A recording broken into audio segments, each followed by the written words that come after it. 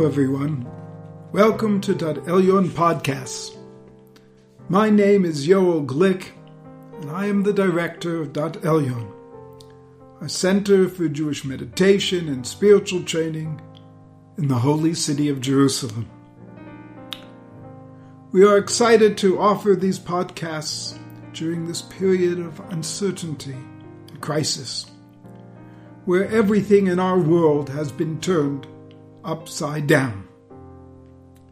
We hope that the podcast will bring strength and inspiration to all of you who are homebound today and help you to stay energized and keep a positive attitude of mind.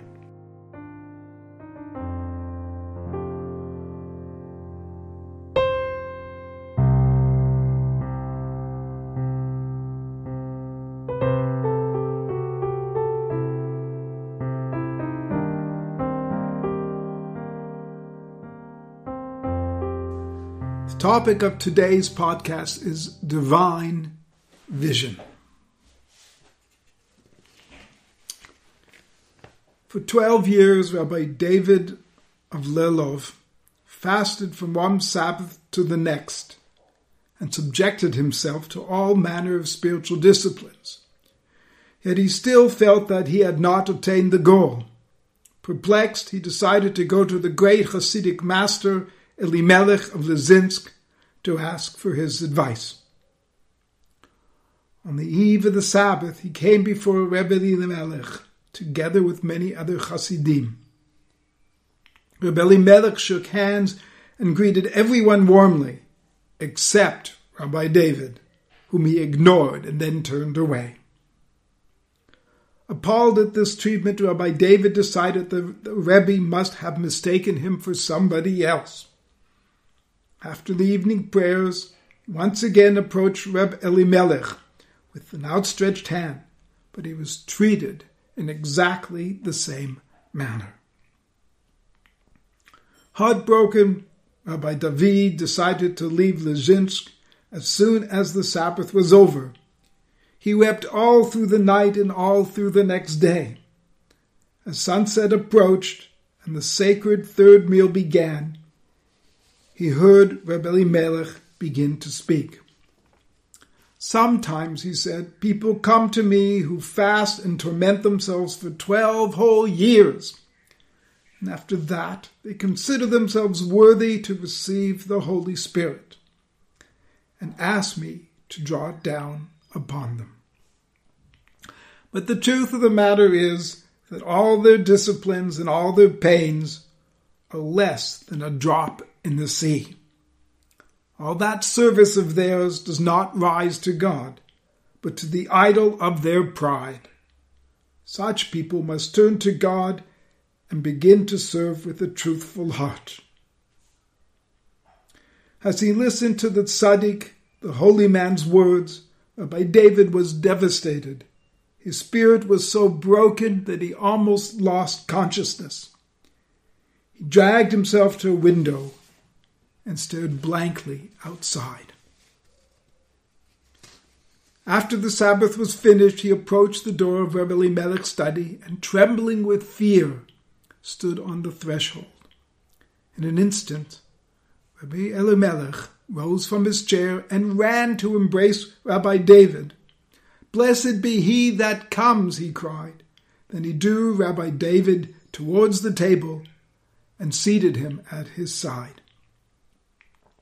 Seeing this behavior, Rabbi Elimelech's son Eliezer could no longer restrain himself. "Father," he exclaimed, "this is the same man that you turned away twice because you could not endure the mere sight of him."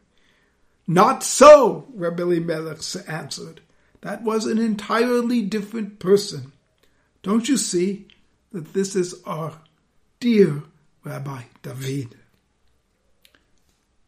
What an unusual story this is. How we feel for Rabbi David. How the behavior of Rabbi Elimelech perplexes us. Yet what a profound teaching this is about the way we perceive reality, but the way we interact with others in our lives. We live in a world of appearances. We judge others and they in turn judge us by our external facade. We rarely see beyond the outer impression. We never look at what is happening inside. How quickly we decide what a person is like by the garments that he or she wears, the position they have, the self-confidence or lack thereof that they project. Yet what a superficial way this is of looking at other people. This is not the way an enlightened soul sees the world. The enlightened soul penetrates through the outer level of seeing. He interacts with the inner human being. He looks beyond the words and projections of the external personality to read the feelings in a person's heart. The 19th century Indian saint Sri Ramakrishna had an extraordinary capacity for seeing into a person's inner world. He once remarked about a certain devotee, everything inside him can be seen through his eyes, as one sees the objects in a room through a glass door. On another occasion, a worldly man came to visit him who feigned a spiritual interest. After he left, Ramakrishna asked one of his disciples to sprinkle holy water from the Ganges River on the spot where he sat, declaring that the man's negative emanation had permeated into the very ground. At another time, a famous musician came to perform at the temple complex where Sri Ramakrishna lived, but the saint got no enjoyment whatsoever from his singing. Everyone was surprised to see this, as normally religious singing sent Ramakrishna into a state of profound ecstasy. Later, it was discovered that the man led an immoral life, with a string of mistresses and a series of dubious business affairs. Imagine seeing into a person's soul like that, looking through his or her eyes as if you were seeing through a glass door. We call ourselves perceptive, but what do we really know? We need to learn to look to the soul and not the personality, to gaze more deeply and see more clearly, to perceive the true state of each human being. How can we learn to see the world this way? How can we acquire such an X-ray vision? There is a story that is told about Sri Ramakrishna that powerfully portrays his complete sense of detachment from the things of the world. Ramakrishna had a cousin named Hariday, who looked after him at the temple where he lived. One day, Hariday did something incredibly arrogant and thoughtless that infuriated the son of the owner of the temple. The owner sent his servant to tell Hariday that he had to leave the temple and never come back. The servant went to tell Hariday, who was sitting with Ramakrishna in his room, where he was teaching a group of devotees. The servant mistakenly told Ramakrishna he had to leave as well. Without a moment's hesitation, Ramakrishna stopped talking, put his towel over his shoulder, and started walking towards the gate, leaving the room and home where he had lived for more than 20 years. As Ramakrishna approached the gate, the owner of the temple saw him and came running after him. "Where are you going, sir?" he said. "I did not mean for you to leave. Please stay here in the temple. Consider it your own home." Without a word or any other sign of reaction, Ramakrishna turned in the opposite direction and headed back to his room, and then resumed the conversation with his devotees from the place where he had left off before. What extraordinary detachment What incredible equanimity. When we have such equanimity, we are impressed or disturbed by nothing. There is no emotion or no mental turmoil to corrupt or distort our vision. We see people as they really are.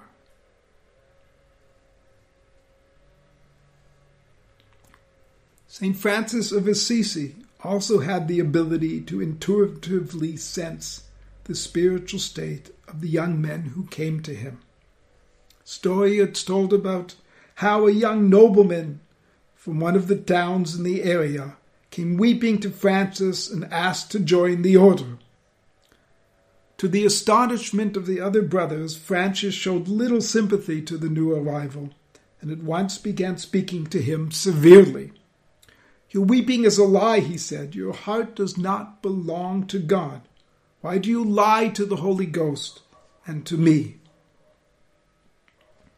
It soon became clear that the young man's desire to join the brotherhood was nothing more than a passing fancy that arose out of his unhappiness at home.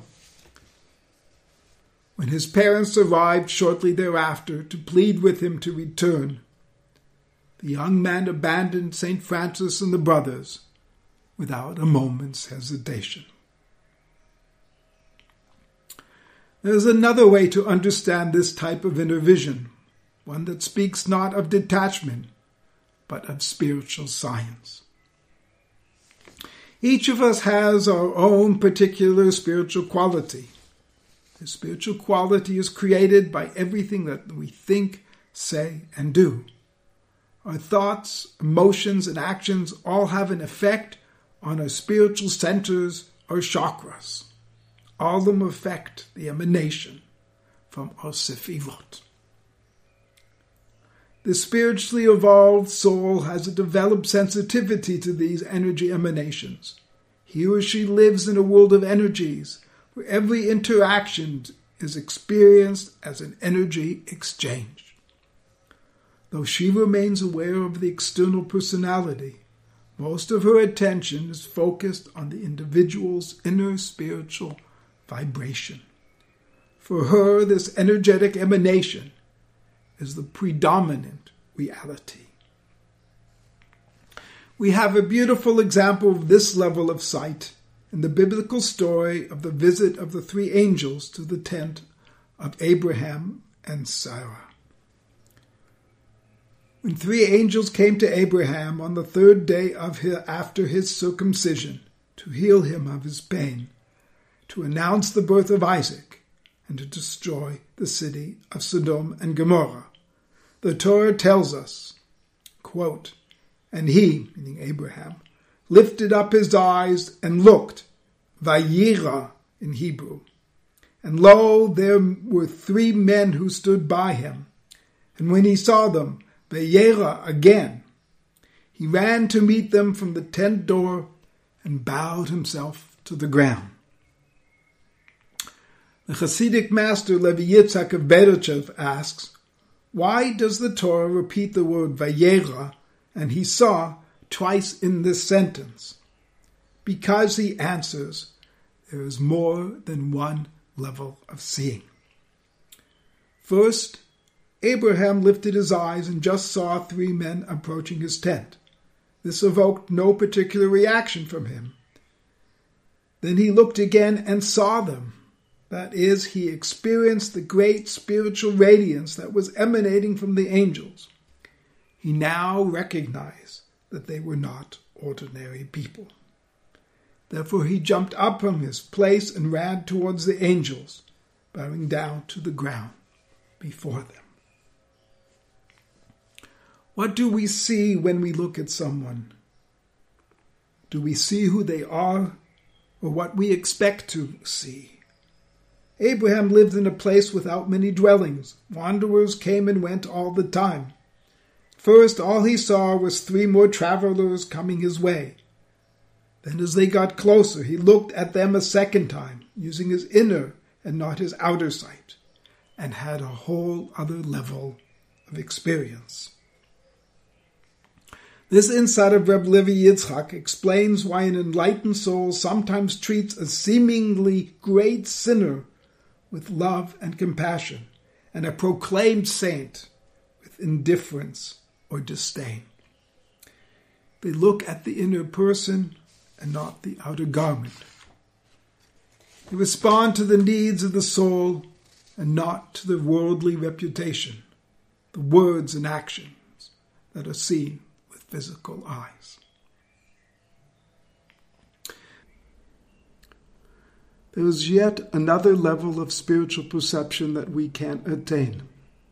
On this level, we see everyone as ourself. There's a total bond, a perfect attunement, a fusion in consciousness with all that is. We identify with others in the same manner that we identify with our own limbs. We know others as intimately as we know ourselves. This is what the Bible means when it commands us to love your neighbor as yourself. Love your neighbor because he or she and you are not really separate, because they are your very own self. This mode of seeing transcends the normal sensory cues that determine people's relationships. In this state of awareness, the underlying reality of pure consciousness is the overriding perception. The whole of existence is experienced as one all-pervading unity. The entire universe and everything in it is perceived as one. This sublime state is beyond the reach of most of us, yet even the knowledge that it exists is comforting and uplifting. It encourages us to at least try to catch a glimpse of the higher reality. It inspires us to purify our hearts and raise our consciousness, to strive to see the world around us with divine vision on whatever level we can. Thank you for joining me today. It's been wonderful to be together with you. I hope your mind has been stimulated, your consciousness expanded, and your heart blown wide open. I look forward to sharing this time together with you next week. In the meanwhile, check out our website, daatelyon.org, DAATELYON, and come visit us the next time you're in Jerusalem. By the way, the beautiful theme song that begins and ends the podcast was composed and performed by Shachar Halevi. Thank you, Shachar. Shalom, everyone. Peace be with you all.